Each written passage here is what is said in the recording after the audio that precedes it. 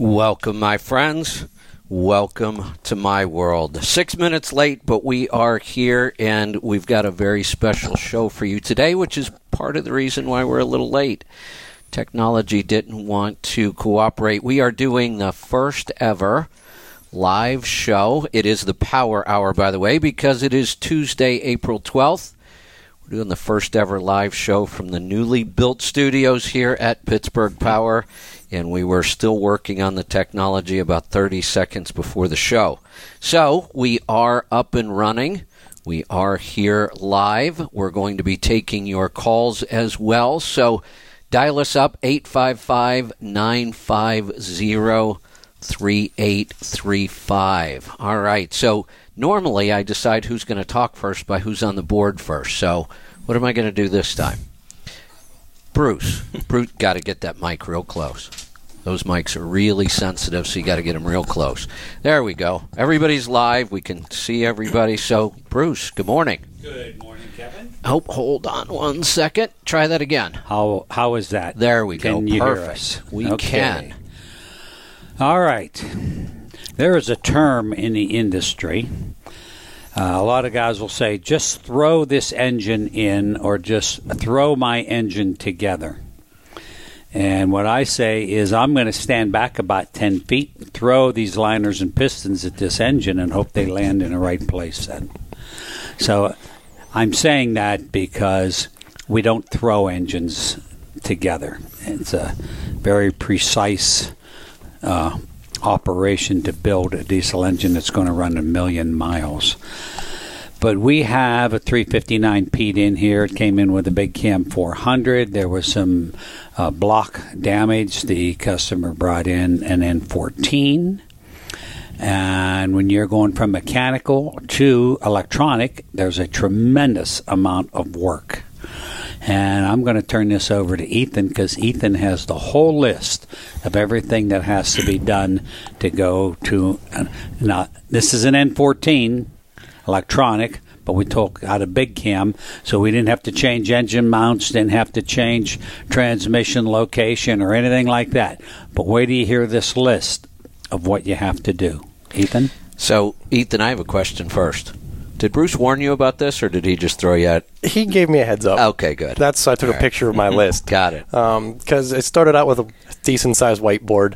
I don't know, about 4 feet in length. We turned it vertical and started writing down all the things we could think of that's going to change between the two. And just off the top there, things you don't think of, like coolant level sensors. The mechanical trucks, a lot of them didn't have them, and almost all of the new electronic engines have them. On top of that, you got your check engine light, stop engine light. The TAC and the Speedo are completely different, being one we're going to switch them to digital, and they were analog.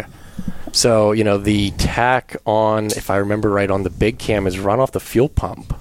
Correct. So that's a little different than the ECM outputting the signal to the dash. So we weren't able to reuse either of those two pieces, so we had to go aftermarket there. Other little things that you don't think about, the cruise control switches, all the safeties involved in that. You need the brake switch, clutch switch, vehicle speed sensor for the dash, and then one for the ECM, which we just split it into two, so we just used one sensor and built a harness. The other part is the actual wiring harness from the ECM to the dash, which is interesting because most trucks have a nice little round connector there with about 50 wires in it. The nice part is we can do away with a few wires, but most of them still have to stay. And even like the manual fan switch, may as well put that one in there too. But what we did is we pulled the harness out of the International donor truck, and then we're going to custom shrink it down to be the proper size and make it look factory. That's in the process now. And the one cool little thing that we did new, that a new tool, we'll call it, that I purchased, it is actually lets you heat shrink wire labels onto the individual wires. So in the future, if someone goes to work on it, all the wires will be labeled to where they go and what they do. For a project like this, there's probably not going to be very many schematics. It's one of those things you're going to figure it out as you go along. let's see, what else is on that list? Ooh, yes, so we had to build the power harness from the batteries to the ECM.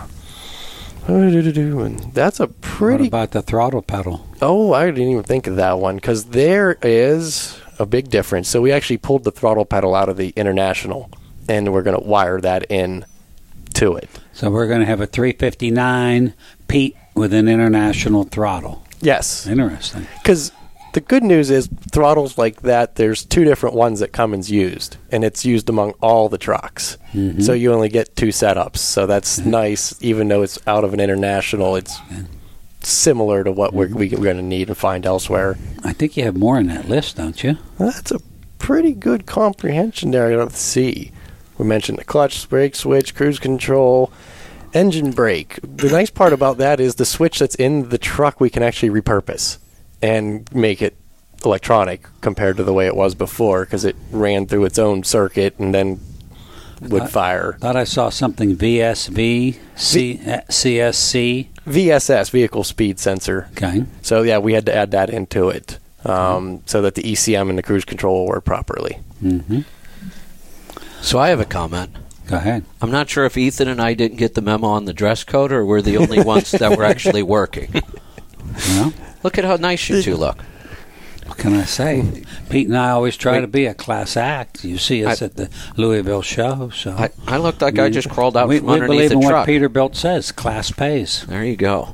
So, I look like I just crawled out from under a truck. well, We're a motorhome. maybe. Yeah, well, that is what happened, actually. So, yeah. You know, I got a quick story on this.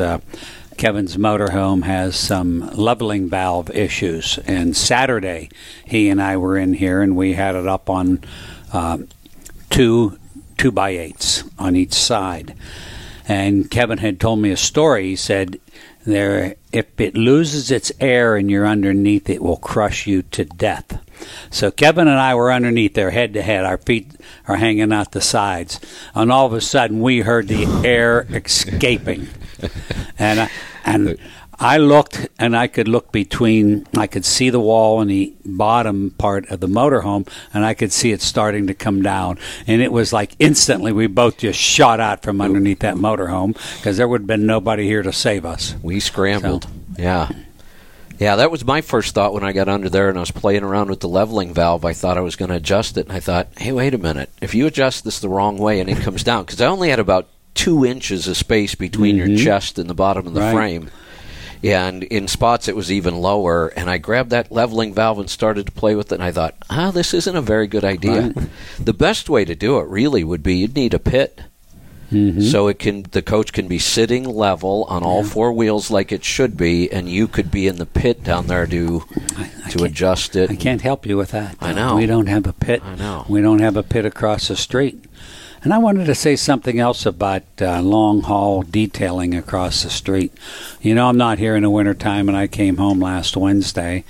And as I looked across the street, it looked like a truck stop parking lot. There are so many trucks over there waiting to be sold. And Jonathan Spitanik also has some used trucks that he sells, and he tries to get Kenworth and Peterbilts, and they're mostly on consignment. But there's truck dealers from as far as, I think he said one was in Chattanooga, Tennessee, brought him a truck to be detailed for sale. I mean, it's incredible. There must not be very many detailers left in this country. We're running out of mechanics. Maybe we're running out of detailers. We're running out of everything. But yesterday, on the show yesterday, I said if you can't get through on the phone lines, you just want to put a question up on the website, go ahead and do that. And somebody put a tax question up. And I had to really stop and think about it, because I started doing taxes for owner-operators in 1990. I've never had this happen before. So when you buy equipment, sell equipment, you have to calculate the tax ramifications of what happened. But in this industry, almost 100% of the time, whatever you bought the equipment for in the first place, whether you bought it new or used, when you go to sell it later on, you're going to sell it for less than what you bought it for. I mean, that I've never seen really. I can think of maybe one case, but yesterday I actually had the guy bought a trailer for $16,000 He'd had it for 3 years. This is just a dry van, and he sold it for $58,000. Well, I had to calculate capital gains, which is something I've never had to do on a truck or trailer before. well, listen to this one. Kenworth of Pittsburgh, out around Harrisburg. Kenworth of Pennsylvania, out around Harrisburg, has a 389 Pete with 400,000 plus miles on it, and I don't know what year it is, but let's say it's a 99, 98. They're asking $256,000. I keep seeing these numbers. Who is buying this equipment? Because they're going to be in trouble. Well, it could be a company that they build and manufacture and has to deliver their own products. So people like that could possibly be paying for this because the truck doesn't have to make the money. It has to get their products to market. Right. If for some reason you have to buy a truck in today's market, it's really risky. Because here's the other thing that can happen. We're looking at values that have doubled. I mean, that trailer quadrupled. That has to be an outlier. But let's just say that prices have doubled in 1 year, roughly, right? Because they weren't like this a year ago. Right. So it happened quick. Well, if it went up that quick, it can go back down that quick. You buy a $200,000 tractor today, or a new one at $220,000 or whatever they're charging for these things. I don't even know. And next year, it's now worth $110,000. Well, guess what? Your insurance is going to pay out if something happens to it. Stolen, wrecked, lost in a fire, whatever it might be. They will only pay out book value. They don't care what you paid for it. Right. They don't care how much you owe on it. So now, if your truck gets stolen, wrecked, whatever, you're out the means of making revenue because you don't have a truck anymore, but you're also probably so upside down you could owe $50,000, $60,000, $70,000 on top of what the insurance gives you. How do you even go buy a new truck if you're in that situation? Right. And here's what's worse. Guess if you just decide, okay, I'm going to default on the rest of that loan because I can't afford to pay it off, and you default on $60,000, that now becomes income for taxes. You have to pay tax on that money after you've lost the truck. Insurance didn't pay for it all. You now have to take money out of your pocket, but you're going to be taxed on that as though it were revenue. Our politicians have found ways to get into our pockets. It's a mess. That's We are, the next 3 or 4 years in trucking, we're going to be dealing with all of these issues of all of these overpriced trucks and rates dropping and fuel prices staying high. I don't know that we've ever seen anything like it. Yeah. I'm surprised the banks are giving the money for this for trucks. You'd think they'd have someone saying, hey, this isn't a good idea. That's a really good point. I'm surprised they're giving money for these trucks, too, because somebody's going to get lost. You know, it's going to be like the real estate meltdown in 08 and the mortgage crisis in 08. All those loans that should have never been given on houses that were overvalued, and the banks end up eating it. The government gets their money because, like I said, you'll have to pay tax on that money that's forgiven. But I think we're going to have that same kind of financial crisis in trucking over the next couple of years. Wow. Okay. All right. Pete, what do you got today? So I wanted to talk about oil analysis. We've went over it a couple times before, and I showed you one that was unusual. And some of the questions that we had were they're not filling out the data completely, which doesn't give us a big picture of what could be going on. Yes. I know you guys have already redesigned a form, haven't you, to submit the oil samples? Yes. It needs it. It needs that updated. form is horrible. I love Polaris. They're a great lab. Their results are easy to read. They've got great education. Everything about the company except that damn form for submitting oil samples. One, why did they make it so small? Hey, couldn't they give you a little more room to write in there? And then there's a bunch of information. One of the things that I've asked for years, and I don't know why they won't do it, but I guess they just don't want to redesign that form, the year of the truck. Because I can see that it's a Series 60, but is it a DDEC 2 or a DDEC 6? Because it would matter when we're looking at the oil sample. Is it what year of an ISX is it? Because they changed enough over the years that you look at oil samples differently on some of those. So hopefully, now that you guys have OPS and you're doing so many oil samples, maybe you can get Polaris to change that form. Good. It would definitely help out us reading for the customer. Yeah. If they don't put that they changed the filter, changed the oil, the brand, the weight, we don't get enough information sometimes, and we don't get a true reading. The one you brought me the other day, and we were both looking at, and it wasn't making a whole lot of sense, and then because some numbers had gone down. That oil had been changed, yes. But on the very last sample, a lot of the levels had gone down. And we were looking at it thinking, well, maybe he changed the oil and didn't even bother to indicate that. But I don't think so, because the mileage indicated that the oil had been in there like 200,000 miles, I think. Yeah. What was missing, though, was there was no indication that he had ever put in makeup oil. So we know he put in makeup oil in 200,000 miles, but we don't know how much. If on the last sample he put in 2 or 3 gallons, that would dilute all of those readings enough that they would come down. But if you don't fill out all the information, we can't see that. Okay. And they don't get a true reading on what could be going on. Right. Or we have to chase them down and ask all the questions. And so I get it, the form sucks, but fill out everything you're supposed to fill out there. The engine make, the oil brand, the weight of the oil, how much makeup oil you've put in, all of those miles things. On the engine, miles on the oil. Yes. Very critical. Yeah. Now, miles on the engine, let's cover that. That one confuses people. It's either miles since new or miles since a rebuild. So if you've done a rebuild, that starts those miles over at 0. Miles on the oil should just be from the last time you changed the oil. And when you do a rebuild, we've been saying for 45 years, around 1,000 miles. If you have to go 2,000 miles for the first drain, get the break-in oil out of there. It's the rings don't break in. It's the liners that break in. The crosshatch wears into the rings. The rings are chrome. And you want to get that out of there. And then I tell people the second oil drain should be in about another 8,000 miles. And then you can up it to 15, 25, or 50, whatever you're going to change. But those first 2 oil drains are very critical.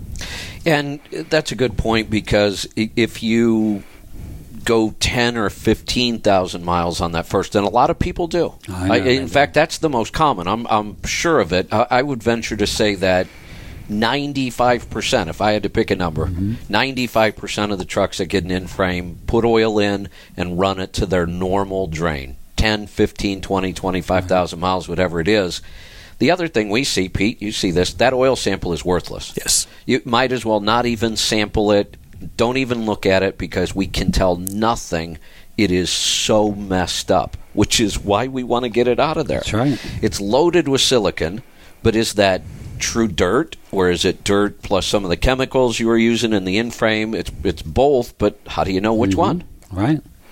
Keep in mind, when you're cutting upper counter bores, there are shavings, and we wash and wash and rewash to get all those shavings out of the block and from around the crankshaft. And your shop is clean and you work clean, but I've been in lots of shops that aren't clean at all. And you know when they're doing in-frames, they're putting that thing back together and there's dirt everywhere. Right. Just get it out of there. Even the assembly loops, like for the head bolts. Yep. On NTC's N14s, we use copper anti-seize. You're not going to wipe all that off. Right. It's going to show copper.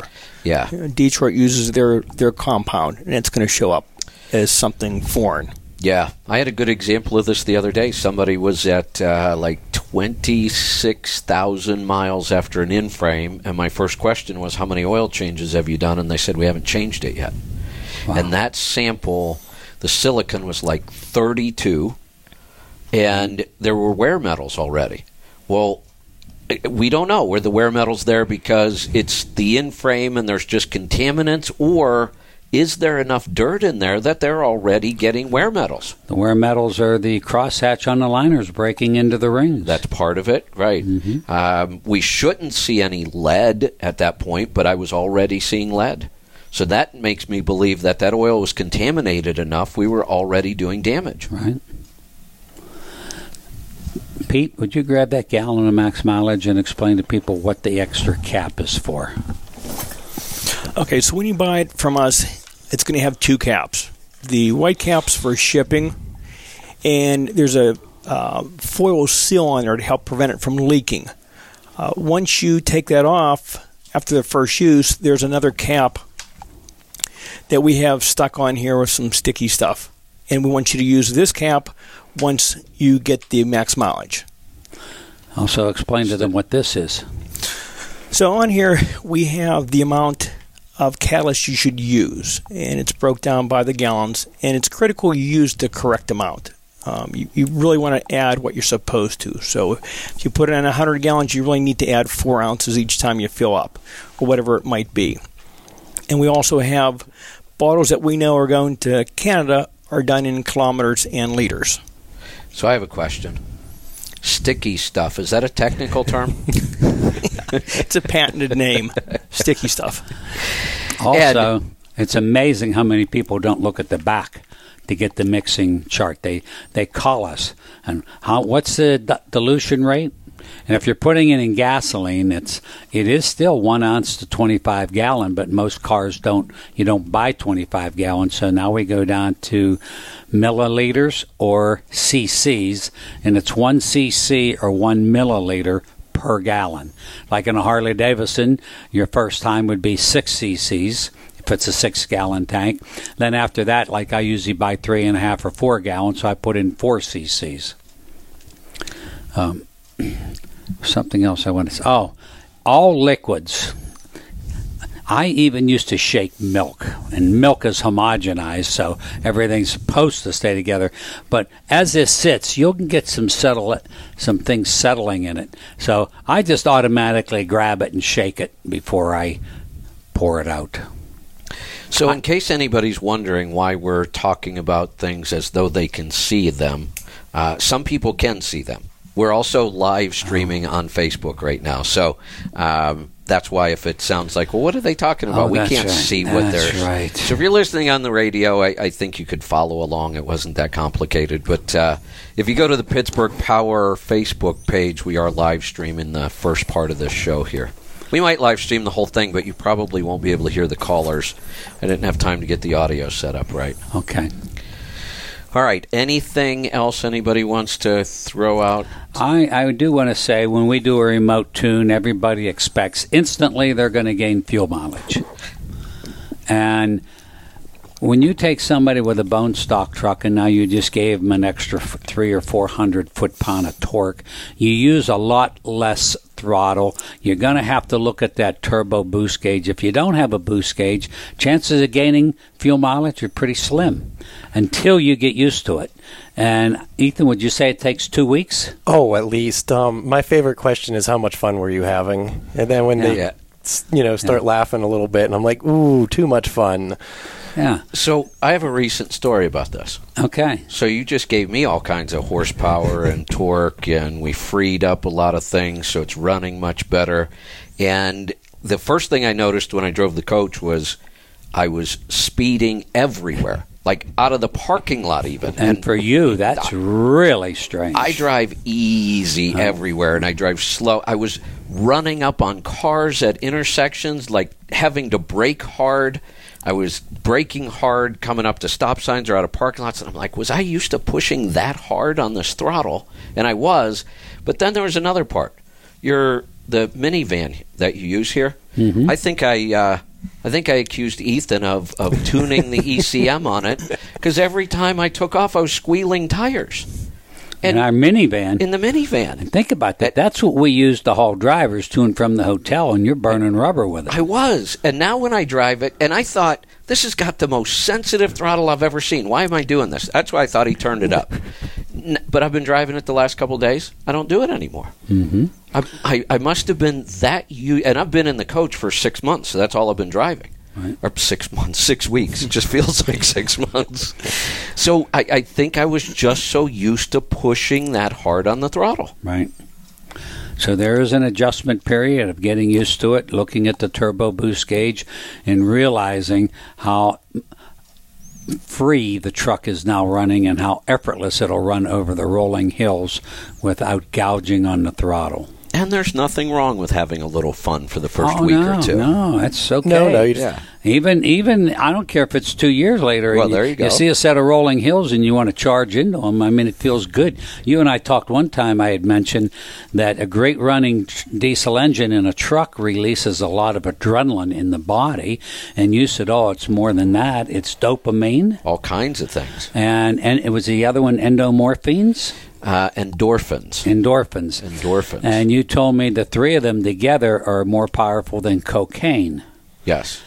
So people always said we were a junkie for horsepower. There's truth. And so I sometimes look back on life after doing this for 45 years and wonder why we have so many people into their 80s still driving their high-performance trucks. Because the only way you can get that fix is to take a load up a hill. It's like a runner's high, but we don't have to sweat. Yeah. Yeah. So, and I mean, I felt it in my Kenworth. I feel it in my Dodge Cummins pickups. Yeah. So. Yeah. Especially the old 12-valve. I mean, when we had them set up, you just roll into it and you just feel the truck torque up and go. And all right. So, anybody else have anything? Should we take some calls? Let's take some calls. All right. So we had a bunch of calls on the line. I think they got tired of us talking the whole time, but that means there are lines open right now. 855-950-3835. We're doing at least an hour today, or we'll stay as long as there are calls. How about that? So start getting the calls in here, and we'll stay and we'll answer them. I may check the website, truckingtribe.com, if you want to post some questions there as well. We're going to get started today in Virginia. Charlie, welcome to the program. Good morning, gentlemen. How are you? Good. What's on your mind today? Okay, I sent an oil sample in. I'm a little concerned about the tin and the oxidation. Let me get to it and take a look. The tin I would not worry about. I know they flag it because typically we don't see much tin at all. But when you see that number 3 there, that means 3 parts per million. So for every million parts of oil, there's 3 parts of tin. Nothing to worry about. I've seen new oil have that much tin in it sometimes. The bigger issue I'm wondering about is actually your last sample. Did we ever review that one? The what? The last sample, the one you did in December of last year. Did you ever call? Did we review that sample? Yeah, we did, and the sample that I just pulled has new rod and main bearings in it. Okay. I sent the pictures of the bearings to Bruce, and he said that the bearings look good, but to me, I'm lucky I got them when I did, because they did have to polish the number 5 main journal. So the lead on that last sample was 67. That's what I was concerned about. It had been climbing. It was 25, then it was 67. So that does mean I was advised by your show to change the rods and mains, and that's why I was concerned about the tin being up there, because I just changed the rods and mains. Okay, so right now we're showing like just over 1 million on the truck. Is that right?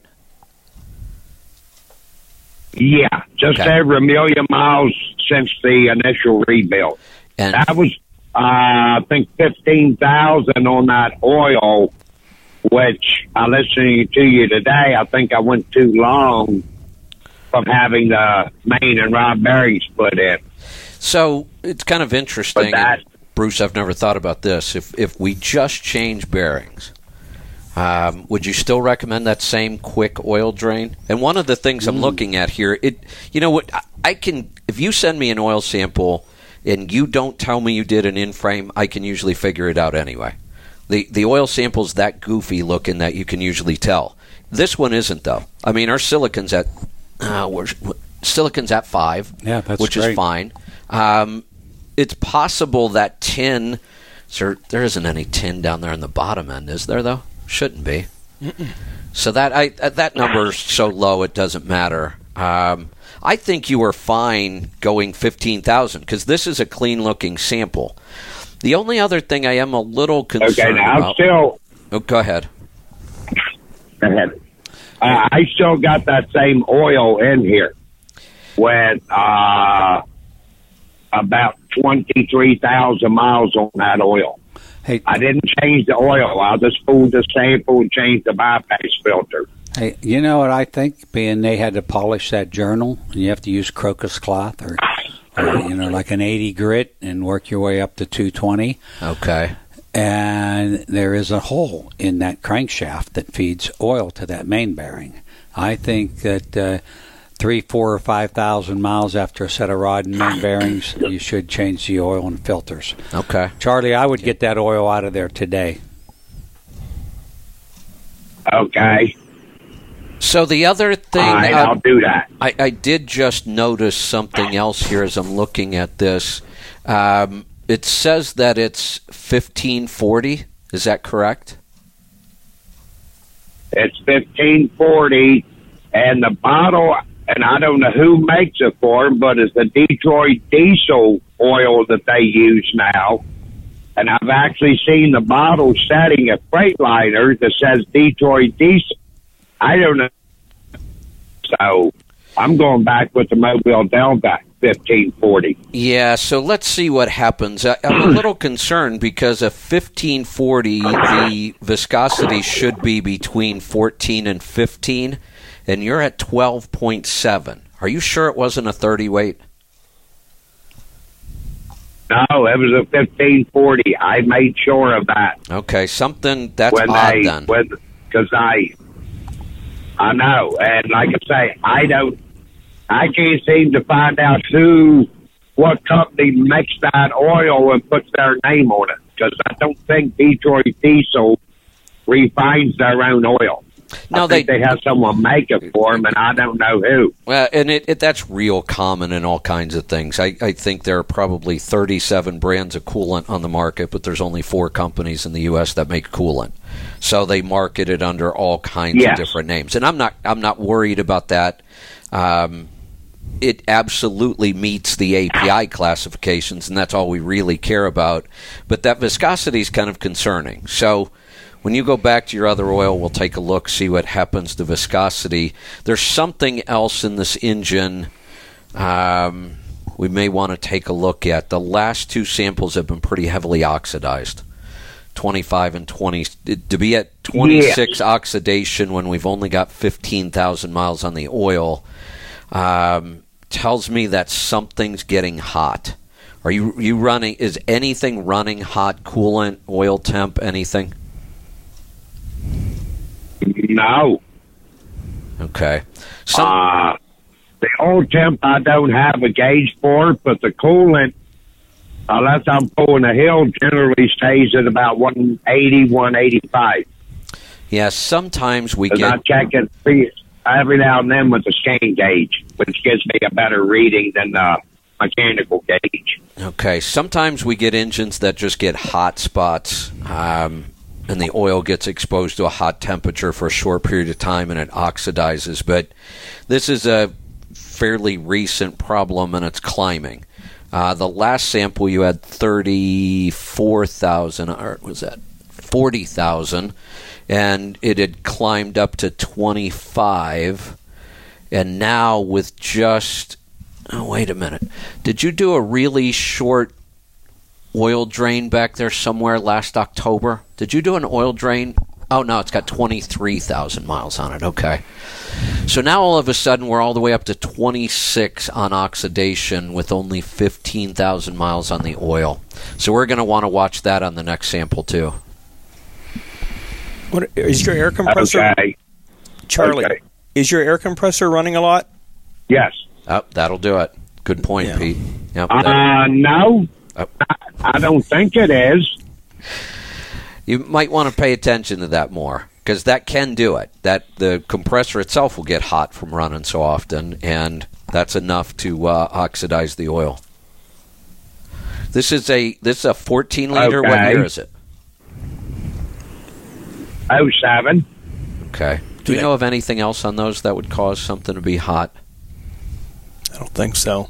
Okay. No. Let's wait until we see the next sample on that one and see what we've got. Charlie, anything else? Okay, I'll get this.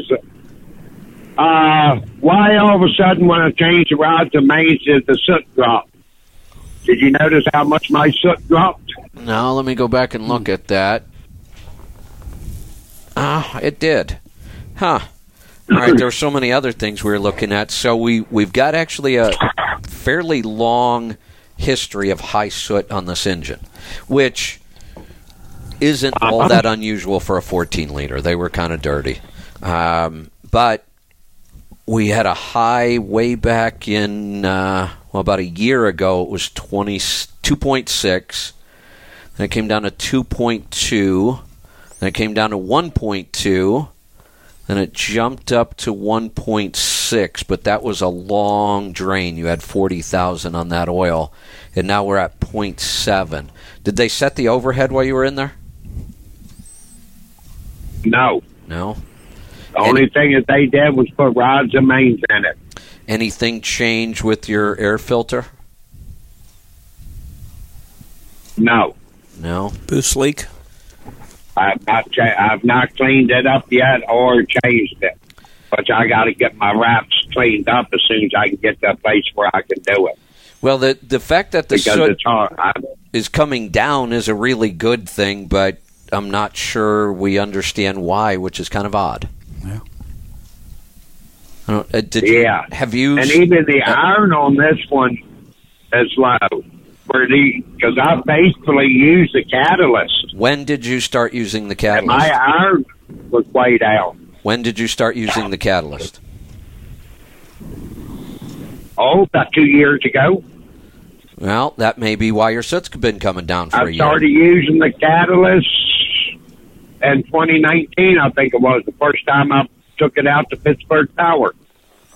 So I started using the catalyst. So you would have been around 600,000 or 700,000 miles probably then, right?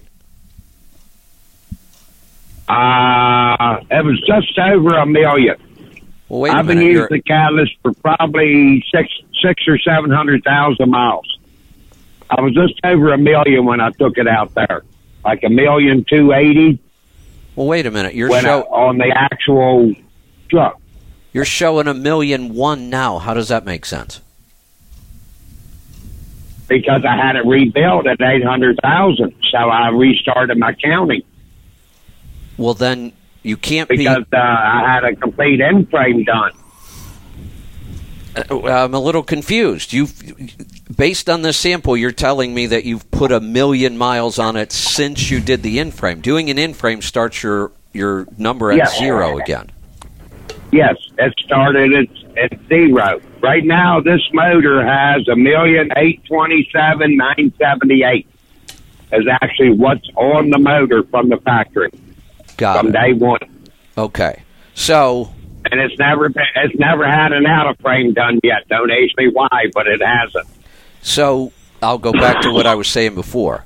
I think then you started the catalyst when you had high mileage on the in-frame, and the 14-liter is a pretty dirty engine. Okay, that makes sense now.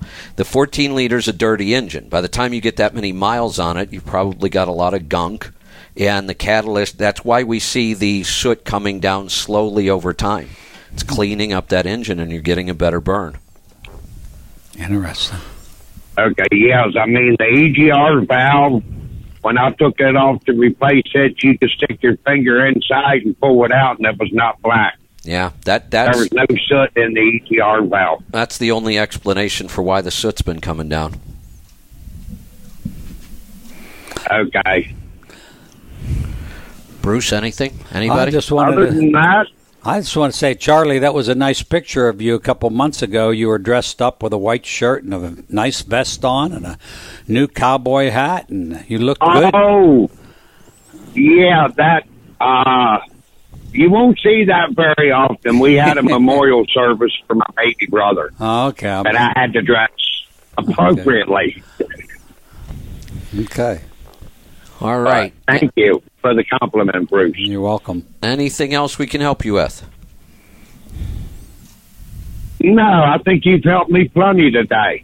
And I'll get this oil out of here, and 15,000 mile, I'll resample it and get. Yeah, send it over, and we'll take a look at it. I think that next sample is probably going to tell us a few things. Let's head off to Illinois. Tony, welcome to the program. Thank you.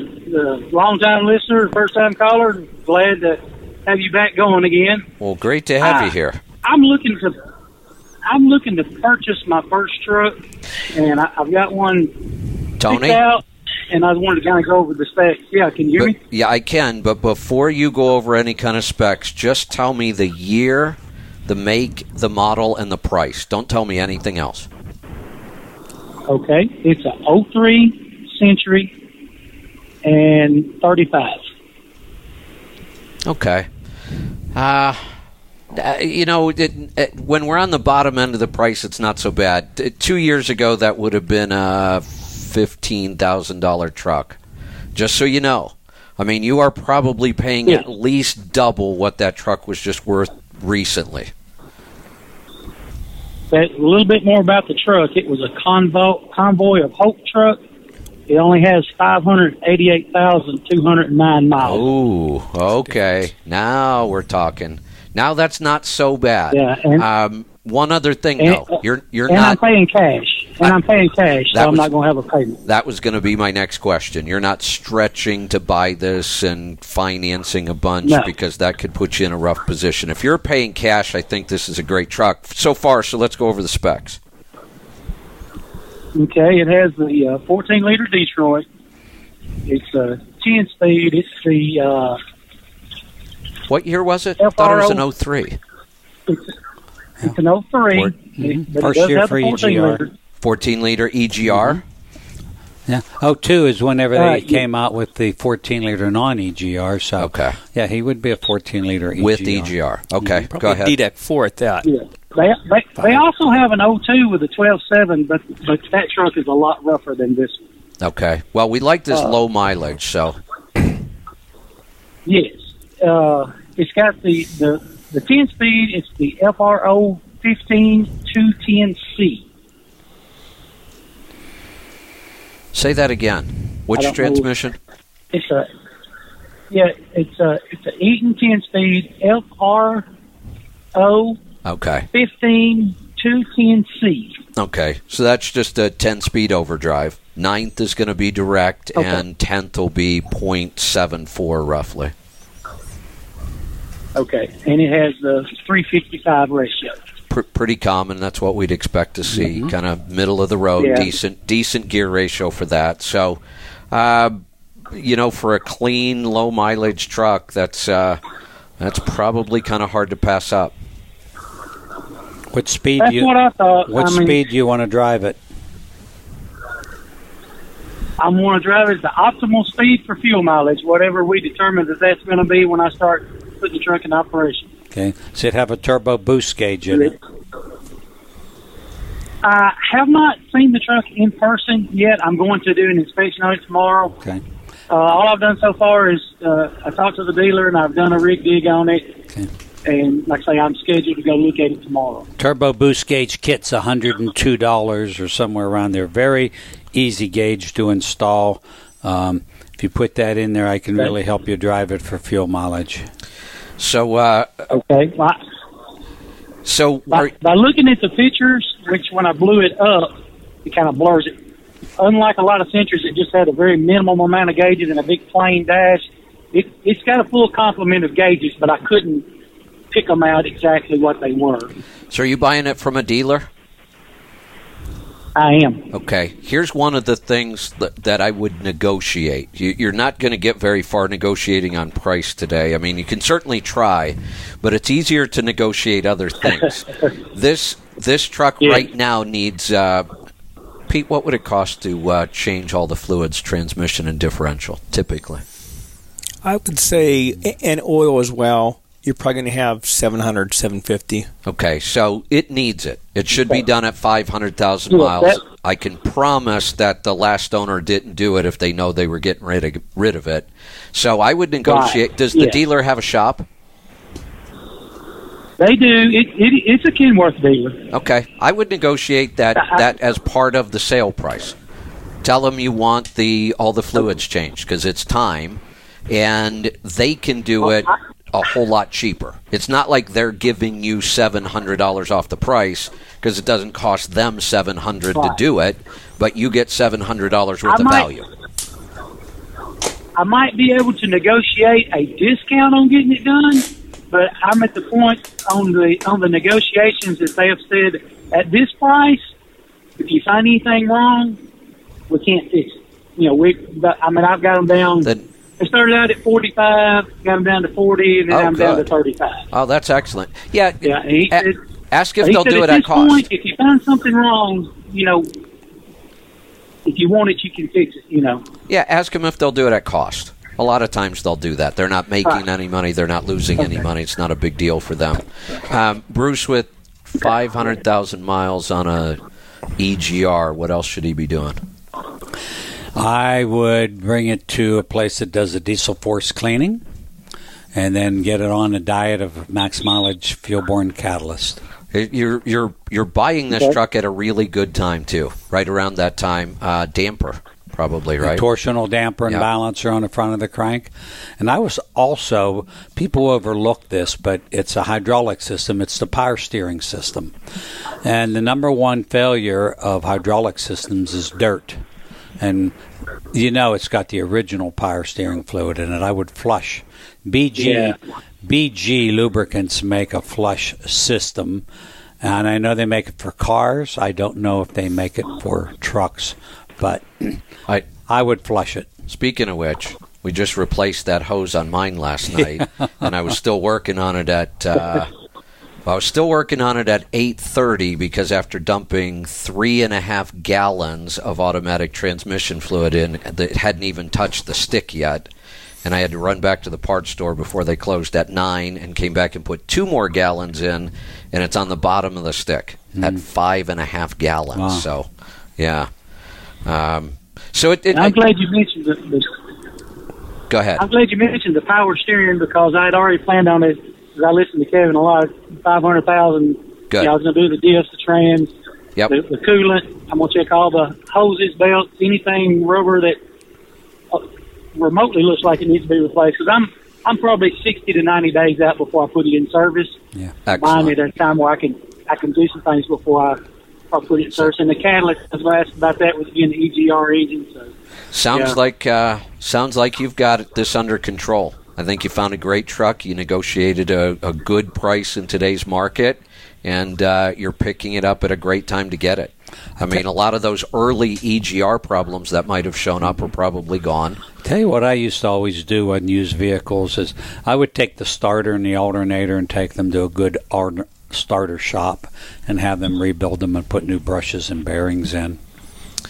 How often do you guys see starters failing? Yeah. Not often at all. Not very. Still $500,000 though. Yeah. And I would also change the front hub oil, and I'd put the Lucas hub oil in there. There you go. Alternators have obviously gotten a lot better over the years, too. I used to carry an alternator with me. They'd go out so often. Some people still do. Yeah. I haven't had one go out in a long time. He should probably get an overhead setting as well. There you go. Yeah. Probably wasn't set. Good point. Not terribly expensive. And I would probably do your first oil sample at $15,000. You can't do it now because I'm sure they've changed the oil. They always do. But $15,000 is enough to help us catch anything that, you could be buying a truck that's got all kinds of fuel dilution and you just don't know it. And there's no way to know it because they've changed the oil. So $15,000 would be a good time. I'm hoping they haven't, because the salesman told me the only thing they've done so far is they done the DOT inspection on the thing. He said they haven't serviced the truck, they haven't done anything to it. So I'm hoping it's still got the old oil, because I want to sample everything, the diffs, trans. Everything. Well, just in case, I'm going to hang up on you now, so you can call them right away and tell them not to change that oil. It's a big deal. It really is. If you can catch them before they change it, or if they're even thinking about it, I would, as soon as you get off the phone with us, I would call them and say, don't change that oil until I can get a sample. Okay. Well, I discussed with the salesman. He said it hasn't been serviced. He said the only thing they done was just the inspection. That it was safe. Make sure they don't. Okay. All right. All right. Well, thanks for the information. You're welcome. Thanks for the call. We are off to California this time. Ray, welcome to the program. Yeah, the gentleman earlier was wanting to know who made the Detroit oil, and that is Mobil. He would go back to the same oil. Mobil makes Detroit and Cat oil. Okay. Interesting. So it'll be kind of interesting to see what happened with that viscosity. Sometimes you get some of those off-brand oils, they meet the APIs, but they're not always quite the same. But that should be the exact same oil as Mobil then. Yeah, it is. It just depends what, detergent. That's what they're having a hard time down at Mobil getting is the detergent to mix it. So, but they're real short, but that's who makes it. I haul it twice a week, and so I have all three products on my trailer every week. Got it. So we got the inside scoop today then. Yep, just left Mobil an hour ago. Perfect. All right. Well, we'll keep an eye on that next sample and see what happens. Thank you for the information. I appreciate it. Yep. Let's go to Michigan. Brad, welcome to the program. And Ethan, it looks like you're going to be up for this one. Brad? Yes, how's it going? Good. What's on your mind today? I've got a 2019 Kenworth T680 with the X15 Efficiency Series engine, and I was wondering what I could expect if I got a tune on it. Yeah, so the Efficiency Series has the lower horsepower. There's a different turbocharger on it, a little bit smaller than the Performance Series. So, but most people are pretty happy when you get it up to about the 550 to 580 range. The 580 is pretty doable there.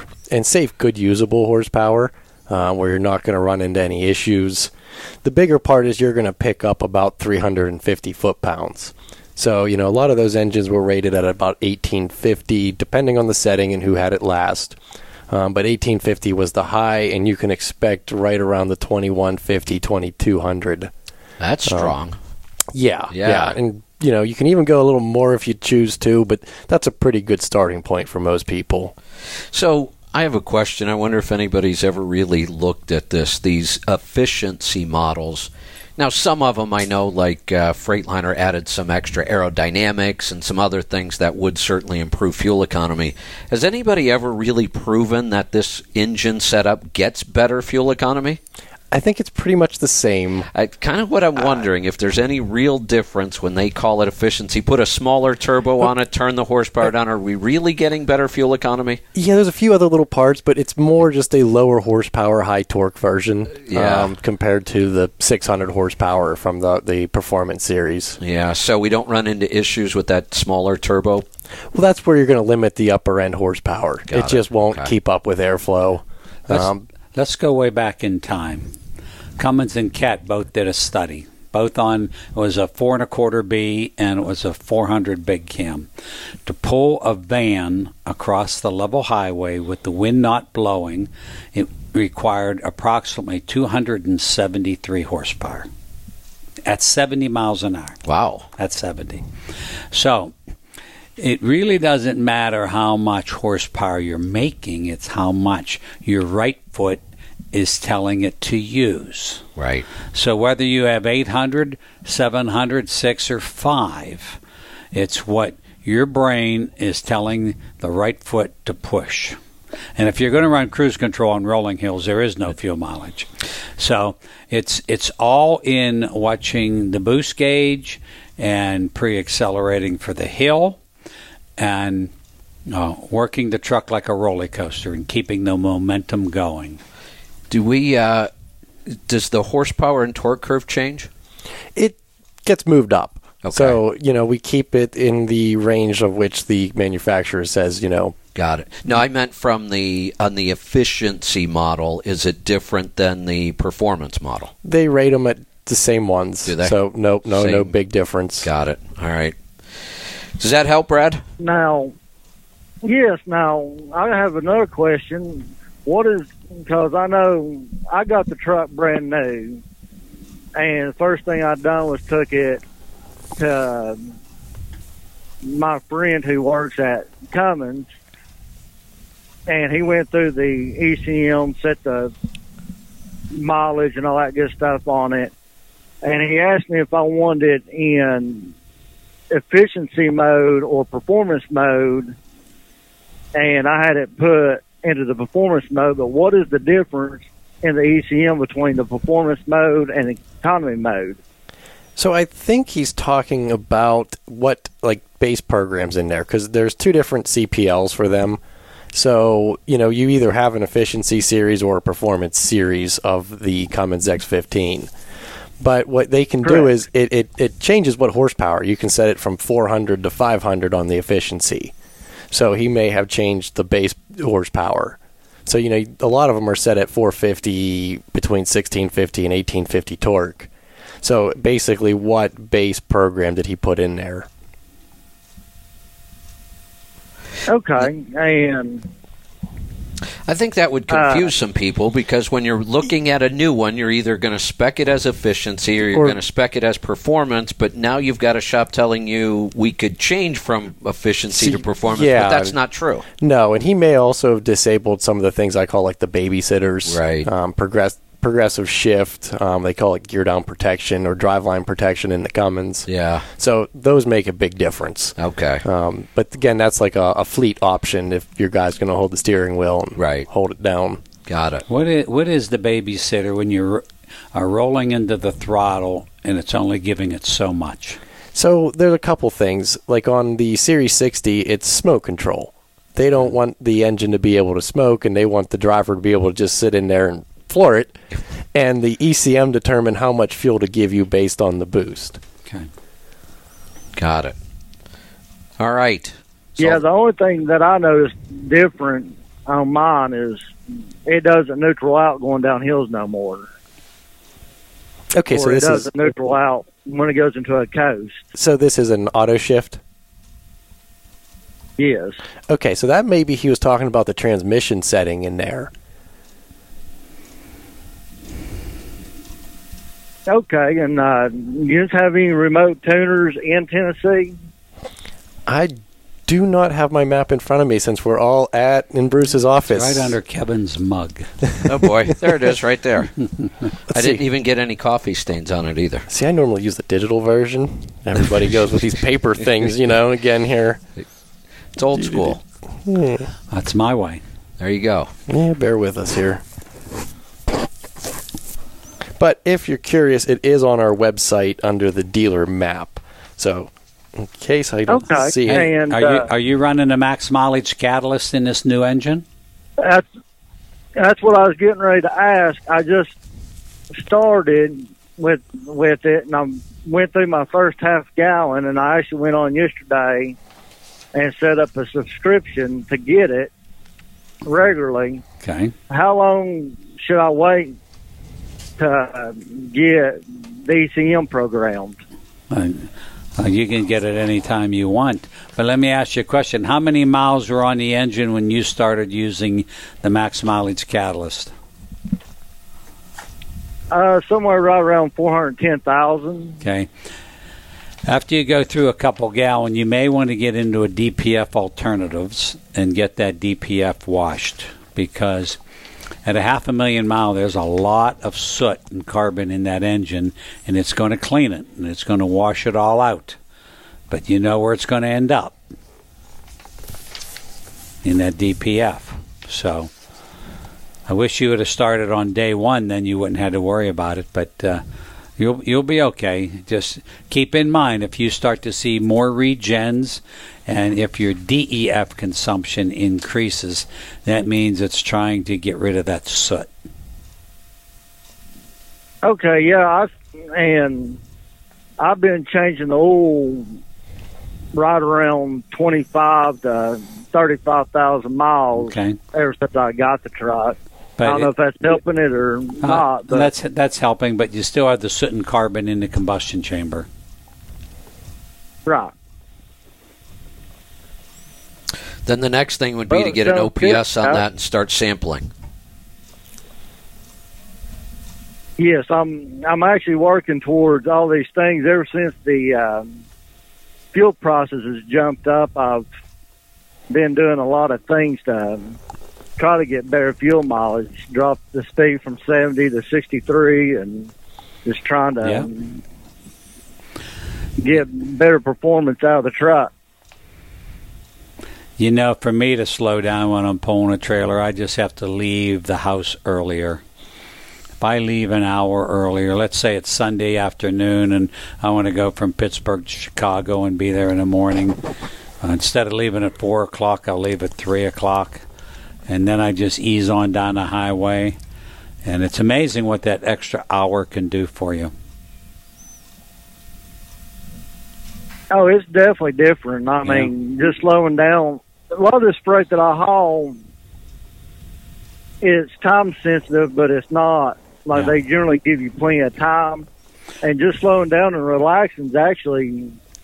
It's not so bad. I think it's helping mentally as well. It makes for a much better day, that's for sure. And with fuel prices north of $5 a gallon slowing down, I'm shocked at how many trucks are still flying down the roads at 75 miles an hour today. I'll tell you what I do. When I see 58 on the speedometer, to entertain myself, I say that's a Kevin Rutherford speed. No, you would have been passing me. I was 57. It would have taken you a little bit, but you would have got past me. But anyway, for years it was 58.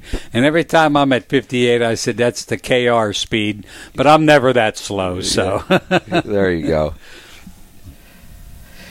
All right, Brad, anything else we can help you with? That was great. I've got plenty of questions for you, but I'll call you back on a different day on those subjects, and I greatly appreciate you taking the time today. You're welcome. Thanks for the call. We'll look forward to hearing back from you. Let's go to Florida this time. Dan, welcome to the program. Hey, how's it going? Good. What's on your mind today? Thank you for taking my phone call. First of all, I just wanted to say I really enjoy the new format. I've really getting a lot more out of the show. So thank you for keeping everything going. You're welcome. In what way are you getting... Wait, 1 second. In what way are you getting more out? I like that you guys can go a lot more in-depth on an answer and kind of dig into a problem. Right. When instead of like, hey, we got to break, we got to go, and kind of call her short, and really kind of talk through a problem and kind of get to an answer. Right. Without, trying to fit it in between breaks, Yeah. Those commercials really, I kind of like the long format. Good. Yeah. Good. All right. What's on your mind today? So I was going to wait until I had all the exact numbers in front of me, but I longer show today and call you in. So if I don't get a number exactly right, don't hold it against me too bad. Okay. But I bought a truck, a 2013 Cascadia with a DD13 in it. With a blown DD13. Motor was bad. I bought the truck for $5,000. The kicker of that is a year ago, less than 100,000 miles, they put from an entire emission systems on this truck, and from the exhaust manifold out, turbo, all the way through to one box to the exhaust pipe. Mm-hmm. They spent like $35,000 on this truck. And I knew when they did it because it was my customer's truck, one of their company trucks. So I knew that I got the service records and stuff on the truck. And the driver ran the truck out of oil. there was a seal in between the oil filter housing and the block that went bad, and the driver never opened the hood, never checked the oil, and ran the truck out of oil. Hey, Ethan, what happened to the babysitters? Sounds like someone shut it off. Uh-oh. But now, the thing is, it only works on oil pressure. Yeah, he really? does, and he hit the override like 30-something times. They do have that button. Well, that explains it then. Now it makes more sense because even at oil pressure, at some point you would lose pressure before you would lose an engine. And it shut I mean, they're designed to shut down before you lose parts. Unless you keep hitting the Isn't it amazing how people create their own problems? Oh, man. So let me tell you how bad it was. I pulled the oil. I got the truck towed down to my shop. I pulled the oil pan, pulled the oil pump and the sump and all that out. Pulled the bolts out of the mains and the rods, and I couldn't get the caps off. Even hitting it with a 5-pound sledgehammer, they were welded to the crank. Wow. Wow. That's how bad. I mean, you could see the heat. You know, like when you get metal real hot, it gets that rainbow color all the way through the bearing cap. Wow. Oh. That's crazy. Motor's trashed. Yeah. When I pulled the oil filter out, it sparkled with metal. Wow. Oh, boy. I mean, just absolutely. So the motor, best case scenario, and I don't even hold this out, is that the block's okay, and I don't think it is. It's at least warped at a minimum. And but to fix this motor would be pulling the motor out, pulling the crank out, $40,000 to fix this motor. But now, no, trade it in. Trade the engine in on a reman. That's what I was thinking. Just get a reman engine if I want to fix the truck. So here's my actual question. So I'm just giving you the setup here. Okay. Obviously the motor's tracked. Truck only has 600,000 miles on the truck, and they went through, and like I said, new one box, new everything. So it's worth more to me in parts, I believe, than it is a truck. I have another truck, actually the one I'm driving right now, which is a 13 Cascadia. Truck's in great shape, but it has 355s with a overdrive transmission. Real standard, pretty much identical specs to that guy that called earlier. This truck that is blown up has 264s, I think, with a direct drive transmission. And so I'm thinking about changing the rears from that truck and putting them in this truck and get rid of the 355 rears. That truck also had all brand new tires on it too. Not tires that I would run, but it had brand new tires. So I'm thinking about just parting that truck out and using the rears and the transmission for the operation I have. Now, here's my question. No, stay with the overdrive. With the value of stay with the overdrive transmission. Correct, and run it at night. And put the 264 gears in it. Exactly what I was going to do is I was going to pull that. If I part that truck out, I was going to pull the transmission, put it on a pallet, shrink wrap, and shove it under my workbench. So if I ever get in a situation where I need another transmission, I have one. I wasn't going to change this transmission out unless I had to. Right. But I'm also looking at what the value of that truck would be fixed. And I can make a little bit of money on it if I fix the truck. If I fix the truck, I can also put a driver in it. I believe I have the customer to put with that truck, but I don't know. I'm thinking that you're right as far as, just going with a completely, reman motor from Detroit if I fix that truck. Well, the truck only got 660,000 miles on it. Here's the problem I'm seeing. We're talking about these crazy high prices, but I think that party might be over too. Because I just pulled up, you said it was a 2013, right? 13. Yeah, I just pulled up. 13's a day cab. A day cab. Okay. Day cab. They actually sometimes hold their price a little better. I'm not seeing any day cabs in this list. I could go back and look, but just to give you an idea, I can find a bunch of 2013 Cascadias under $50,000. Right. And so, I'm thinking on best case scenario, I'm at 40 to put a motor in it. It's going to be closer to 50. Yeah, that's what I mean. By the time you put 50 into it with what you've already paid for it, the time, all the other stuff, and by the time you get it done, I have a feeling truck prices are going to be even lower. I don't think there's any money to be made in trying to put an engine in this truck. Unless you can find a good used one somewhere. Yeah.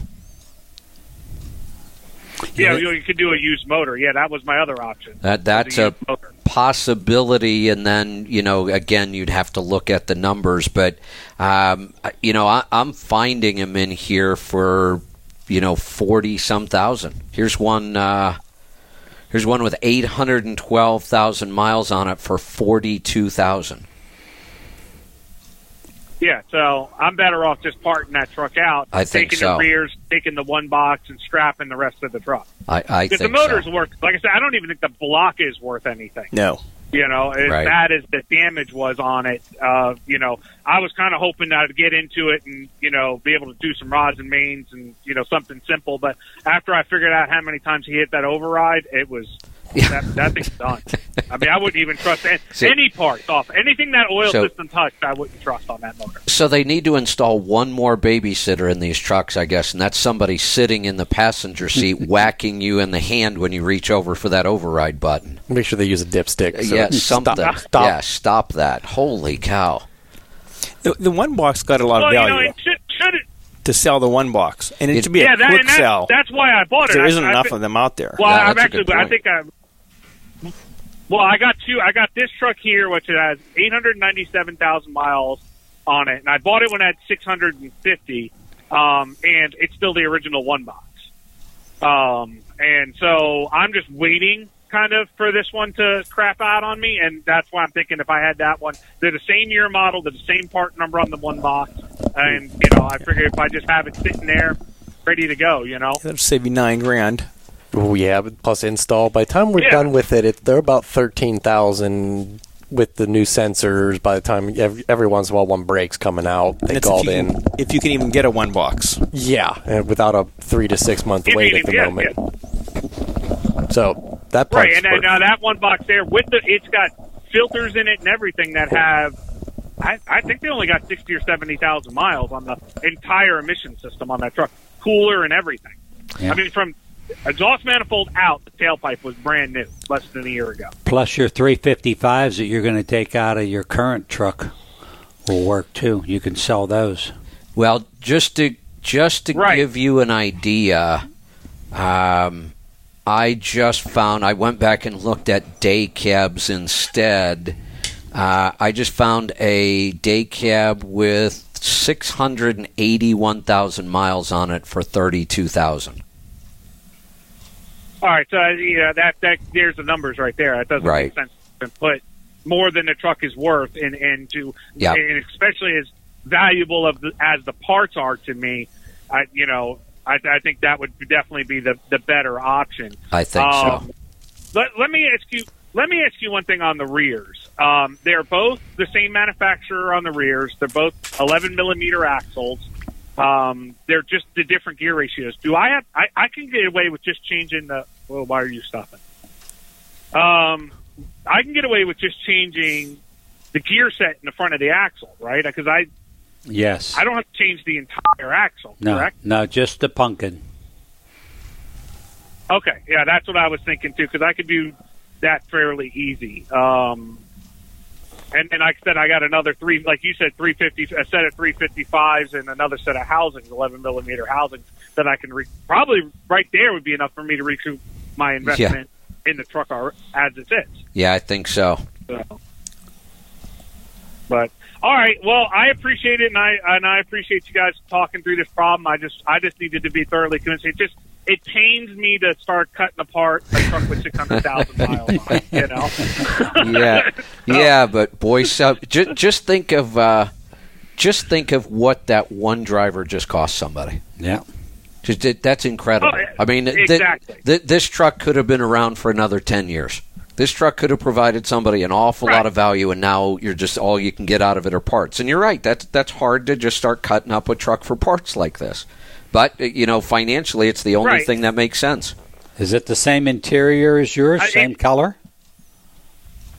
Well, it's a day cab, and this truck, yes, it's the same dash and everything, but it's just a day cab instead of a 70-inch condo. Yeah. It's the driver's seat's kind of worn out, but the rest of the truck is actually in very, very good shape. It's a very clean truck. And with all the oil that got dumped on it, too, it's very well preserved underneath. And, Pete brought up something that makes sense for all parts right now. Having a parts truck sitting around is pretty damn valuable because we just can't get parts. Oh, yeah, and I got a hood sitting there. I got a bumper. Yeah. I got, headlight. I'm not opposed to having it around until I've had a couple of trucks like that. I ran 11 1-liters for years, and I had a couple 11 1-liters sitting around for, until just recently, I got rid of them. But, I don't necessarily. It's just, like I said, the 600,000 miles is just painful. I know. That truck apart, and after seeing, how many times he hit the over. Let's just say after I went back to my customer and I showed him the data and what was wrong with the truck, that guy does not have a job there anymore because of that. Good. Yeah. Hope so. Yeah. Yeah, not only do those engines have babysitters, they have tattletales, too. That guy should be delivering U.S. mail in the city on his feet. Yeah, there you walking. Go. Right. I think he realized that he screwed up and was just trying to get the truck back to go, I don't know what happened, Yeah. So, yeah. And you could tell, because the day he left, you could follow the trail of oil from where the truck was parked all the way out the gate, not on the road. So how did we lose all the oil? Oh, it had been leaking? Yeah, had a leak. It was leaking. There was a gasket in between, so where the oil filter housing is and where it bolts onto the block, there's a metal gasket. And I've had to go bad on this truck, and it's not that big a deal to change it. But it'd been leaking long enough for him to pump 10 gallons of oil through that metal gasket. That's a lot. Yeah. So, and if you don't check the oil for a couple of weeks, there you go. There you go. So, yep. All right. It's just a shame. So it is. But I appreciate it, and thank you, and keep it up. I like the show, and hopefully I'll talk to you guys soon. Appreciate it. Thanks for the call. Guys, that just got me thinking about something. Human nature. Forever and ever and ever, as long as we can remember, diesel engines all used oil. They all used oil. You knew it. 10,000 miles was roughly average. You're going to put in a gallon. You get into the habit of checking the oil and adding some. These new engines just don't ever use any oil anymore. So we're going to have drivers who check the oil for a while and then go, why am I doing this? It's never low. Mm-hmm. And then get lazy about it. And I think we may see more stuff like this because they just, you check it enough times and go, why do I keep doing this? It's always right where it should be. Yeah. They'll stop. Not checking gauges. There's an oil pressure gauge on almost every truck I've ever jumped in on.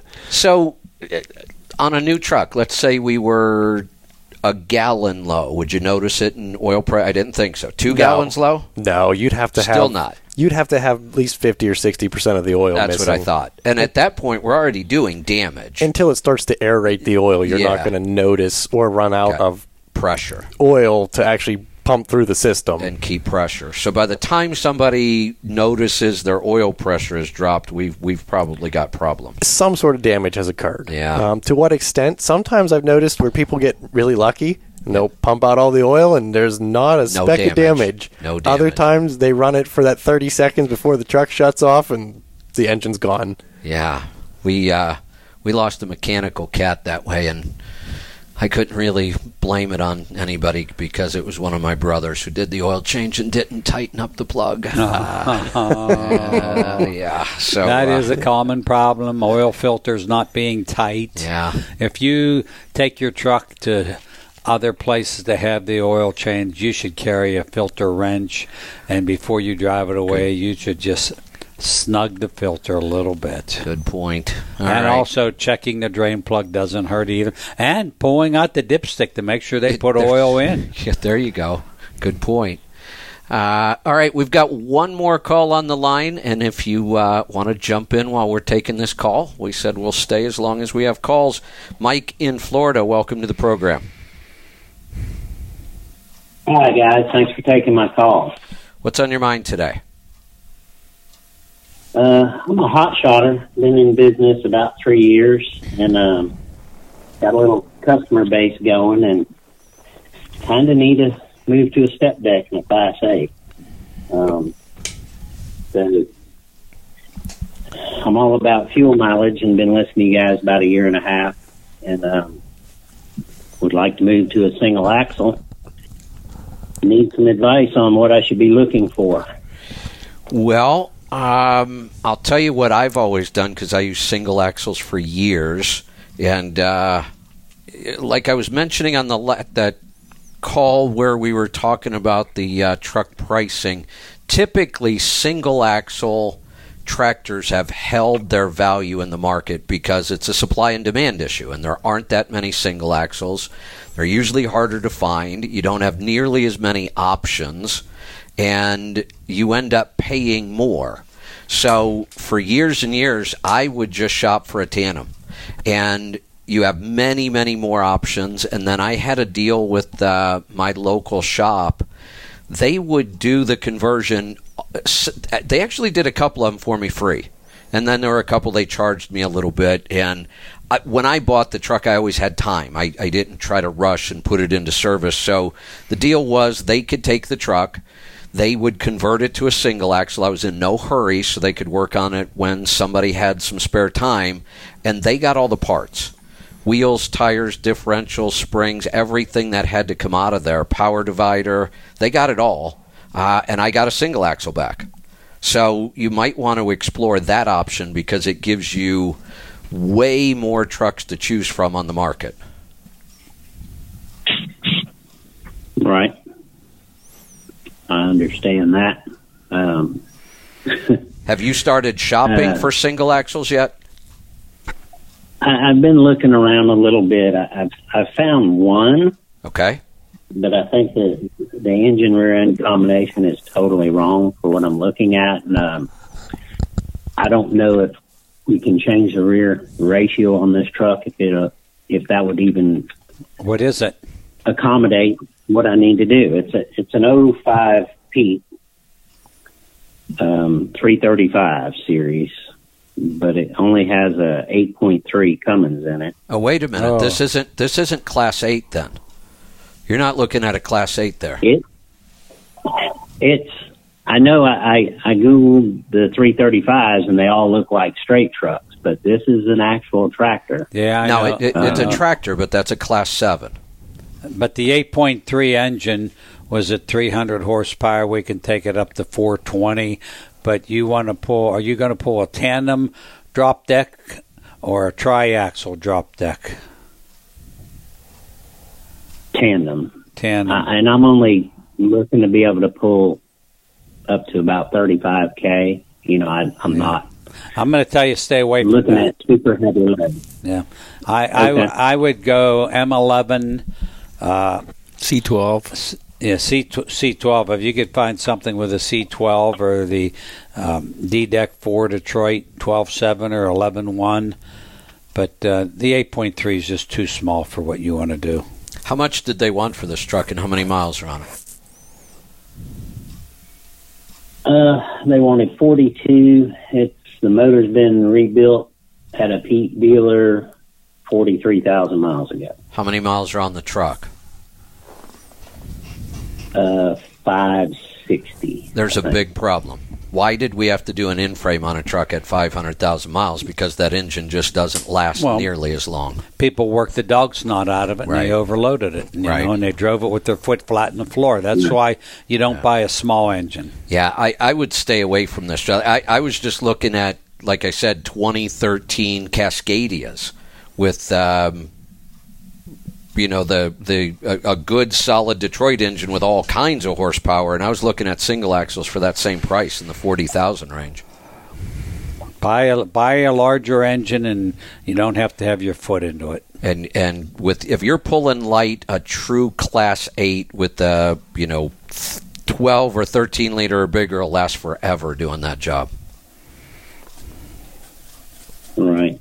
Well, I was kind of wanting to stay pre-emissions because I've listened to you guys for a while. Yeah, there's a lot of we don't have maintenance issues. We don't have emission problems anymore. Bring it in or go to anybody else, a DPF alternative, and get the emissions gone through and run the max mileage catalyst in there. You won't have any problems. What year was that 8.3? 05. That's not pre-emission. Right. That's got EGR. Yeah, that's EGR. That's an emission engine. Oh, okay. I didn't. Did they still have the 8.3 then? Yeah, and the biggest issue with that one is the EGR coolers. There's like 3 or 4 different ones they put on them. Oh, really? And yeah, it becomes a nightmare when they go bad, even though they're up top. Finding the right one. Oh, because we've done a few of them here, and then they send you a kit, and it can get. Yeah, stay away from that truck. That one, there's nothing about that truck you want. That'd be a good RV hauler. So, what year truck should I be looking at? A 13? Well, if you want true pre-emission, if that's your concern, you want true pre-emission, you got to go back to 03 or older. Yeah. If I were you, I'd be looking for an 012 or newer. Yeah. Yeah, it's that decade between 03 and about 2012 or so that, we can make them run better, but you're better off either going earlier or later. Yeah. And if you were willing to spend, 40-some thousand, like I said, I was just looking at single-axle sleepers and day cabs at that same price that had 600,000 or 700,000 miles on them, and with what you're doing, they'll probably go to 1.4 without a problem. Okay. And engine-wise, I hear you talk about the 60 Series Detroits a lot for fuel mileage. Well, again, if you're going older, you'll be at a 60 Series. If you're going newer, you're going to be the 60 Series won't be an option. But the new Detroits are even better. Okay. And you said a 12.7 and a 12.7 C12 Cat M11 Cummins. I wouldn't even be afraid of a DD13 in this case. DD13, I think, would be an awesome engine. It's a little bit smaller. You don't get the 15-liter, but it'll do everything you need and plenty of power. I'd like a DD13. So if you could find a 2012, 2013 Detroit or Western Star with the DD13, be a great truck for what you're doing. Okay. Do you have any recommendations on shops anywhere near the Panhandle of Florida that could help me out with singling one out? The place that always did mine is in Orlando, if you're willing to drive down to Orlando. And for a job like that, why not? Give them time, give them 3 weeks or whatever so that they're not rushed on it, and then they'll give you a better price. And same guy still owns it, John Douglas. It's Action Mobile. They're down off of Orange Blossom Trail on the south side of Orlando, and he did several of mine. How about Ty, Texas? How close are you to Ty? I'm not sure where Ty is, but I'm 9 hours from Houston. I think Ty, I can tell you which near. It's over by, what's the interstate if you're leaving Dallas and it's goes slightly northwest? What interstate's that? 40? Or no, I'm sorry. I think it goes over through Amarillo. Right.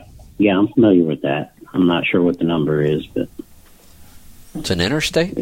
Yeah. The only interstate that goes through Amarillo is 40, isn't it?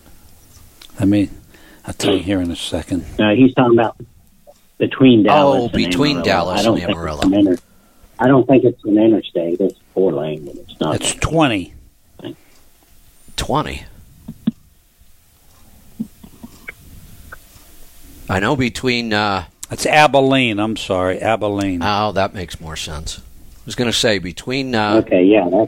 So you're not that far from Abilene. Yeah, it's about 12 hours from here. Yeah. Check Action Mobile down in Orlando. You're saying it's 12 hours from the Panhandle of Florida to Abilene? No, it's got to be more than that. No, it can't be that much. What? It is. It's quite a ways. I actually used to live there when I was in the Air Force. Wow. I'm wondering how you can make it 12 hours. From there to there? Right. Yeah, it's been a long. Yeah. It's been at least 30 years since I drove that when I was back in active duty. So yeah, no highways. Yeah, that's a long. I'd start there in Orlando. Like I said, it's a great independent shop. I used them for years. Yeah, he's only 7 hours, so that's easily done. Yeah. Yep.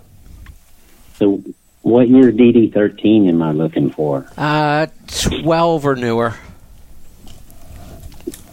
Just 12 or newer. Yep. And what chassis would you recommend? You don't have a whole lot of options with the DD. You've got Freightliner products and Western Star. It's the only two trucks you can get it in. So whatever you like, whatever you can find. Like I said, if you're doing a tandem axle sleeper, you'll have tons and tons and tons of options. If you're looking for a single axle, it's going to cut it way down. If you're looking for a day cab, it would cut it way down. Right. So that's why I would always just shop for a tandem axle sleeper and then convert it myself.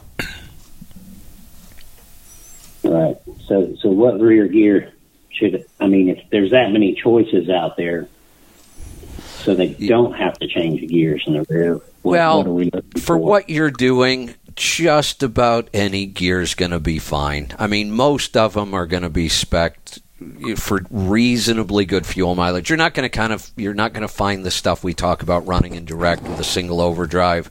Back in 12 and 13, nobody was spec'ing trucks that way. So they're hard to find. But for you, it would have to be changed. I could easily build this truck to be a 9 mile per gallon truck for what you're doing without even messing with the gears. If you just get middle of the road gears, you'll be fine. Yeah, that's what I want to do, because that's what I'm used to. Good fuel mileage. Yeah. The business model is kind of based on that. Yeah, a lot of times I was able to get much better fuel economy out of something like this than you could out of the pickup trucks that everybody else was trying to run.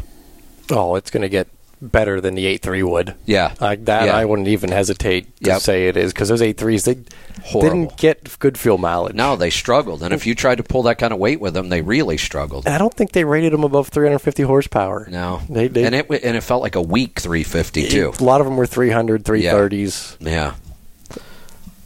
Does that help? Well, the killer was it's got a 456 gear in it, so that kind of tells you they were bringing that motor out. That's exactly what they have to do. They don't have enough power, so they try to make up the gearing. Right, and that's why they had to in-frame it. Yep. So there you go. Sure. Well, that should give you a good place to start. We're going to go to Pennsylvania. Gene, welcome to the program. Good afternoon, gentlemen. What's on your mind today? I have a 01. Well, I got an 01 Volvo here with a 12.7 Detroit. I'm starting to get used to getting away from my Cummins. I recently just put the manifold and a turbo on, addition on with my full flow muffler and the Fleet air filter. My fuel mileage is just stepping way through. I'm up to 9.8 miles a gallon right now in the engine. Now, I know it reads high, but it's usually about a half a gallon high. Well, that's pretty impressive. Yeah.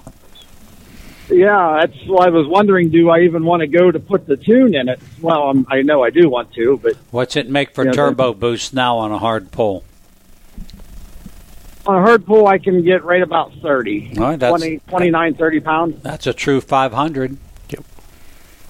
What kind of weight are you pulling? The program, I'm usually pretty light, around 20,000 pounds. Okay. Well, if we do put a program in, we'll do the 500 to the ground, which is 588 flywheel.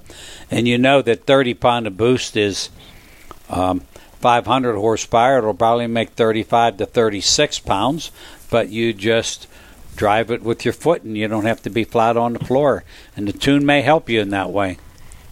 Yeah, and one other... And also, I put... Go ahead. Yeah, one other little thing is, too, if you tell us when we do that, I can adjust your dash to be closer.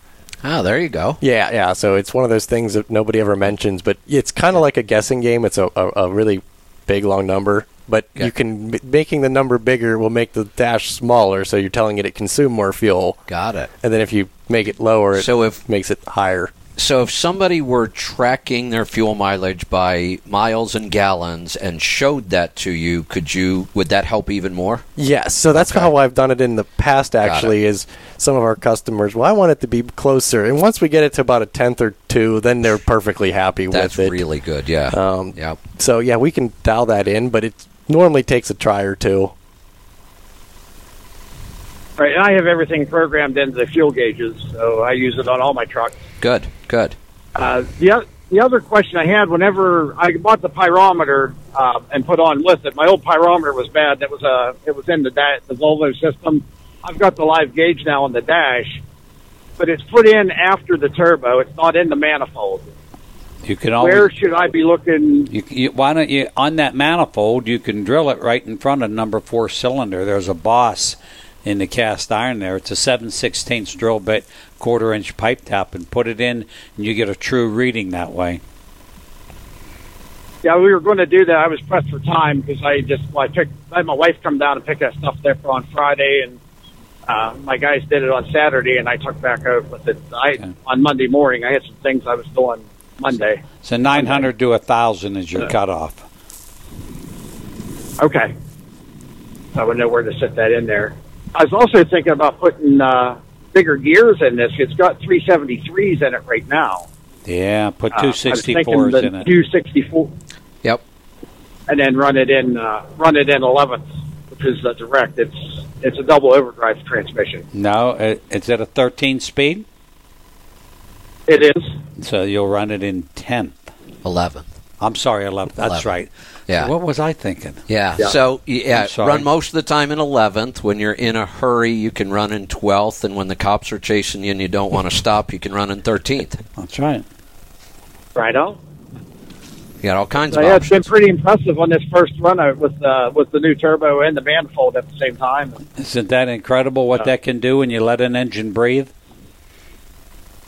Yeah, exactly. And I haven't even touched the gears on it. I thought with these 373s, I wasn't going to get anywhere near where I'm getting right now. And it's pretty impressive, let me tell you. What RPM are you cruising at? I'm at 1,500 RPM right now, and I'm holding 66 mile an hour. Yeah. Just for the fun of it, one time, run around for a week at 60 and watch what happens to your fuel economy. Oh, I do. I go through Chicago a couple times a week now, and it seems like when I go through Chicago, I'm running that lower. Everything's moving, but we're getting continuous. And my fuel mileage, I'll gain a full mile per gallon when I go through Chicago. Yep, wow. That's about what I'd figure. Yep.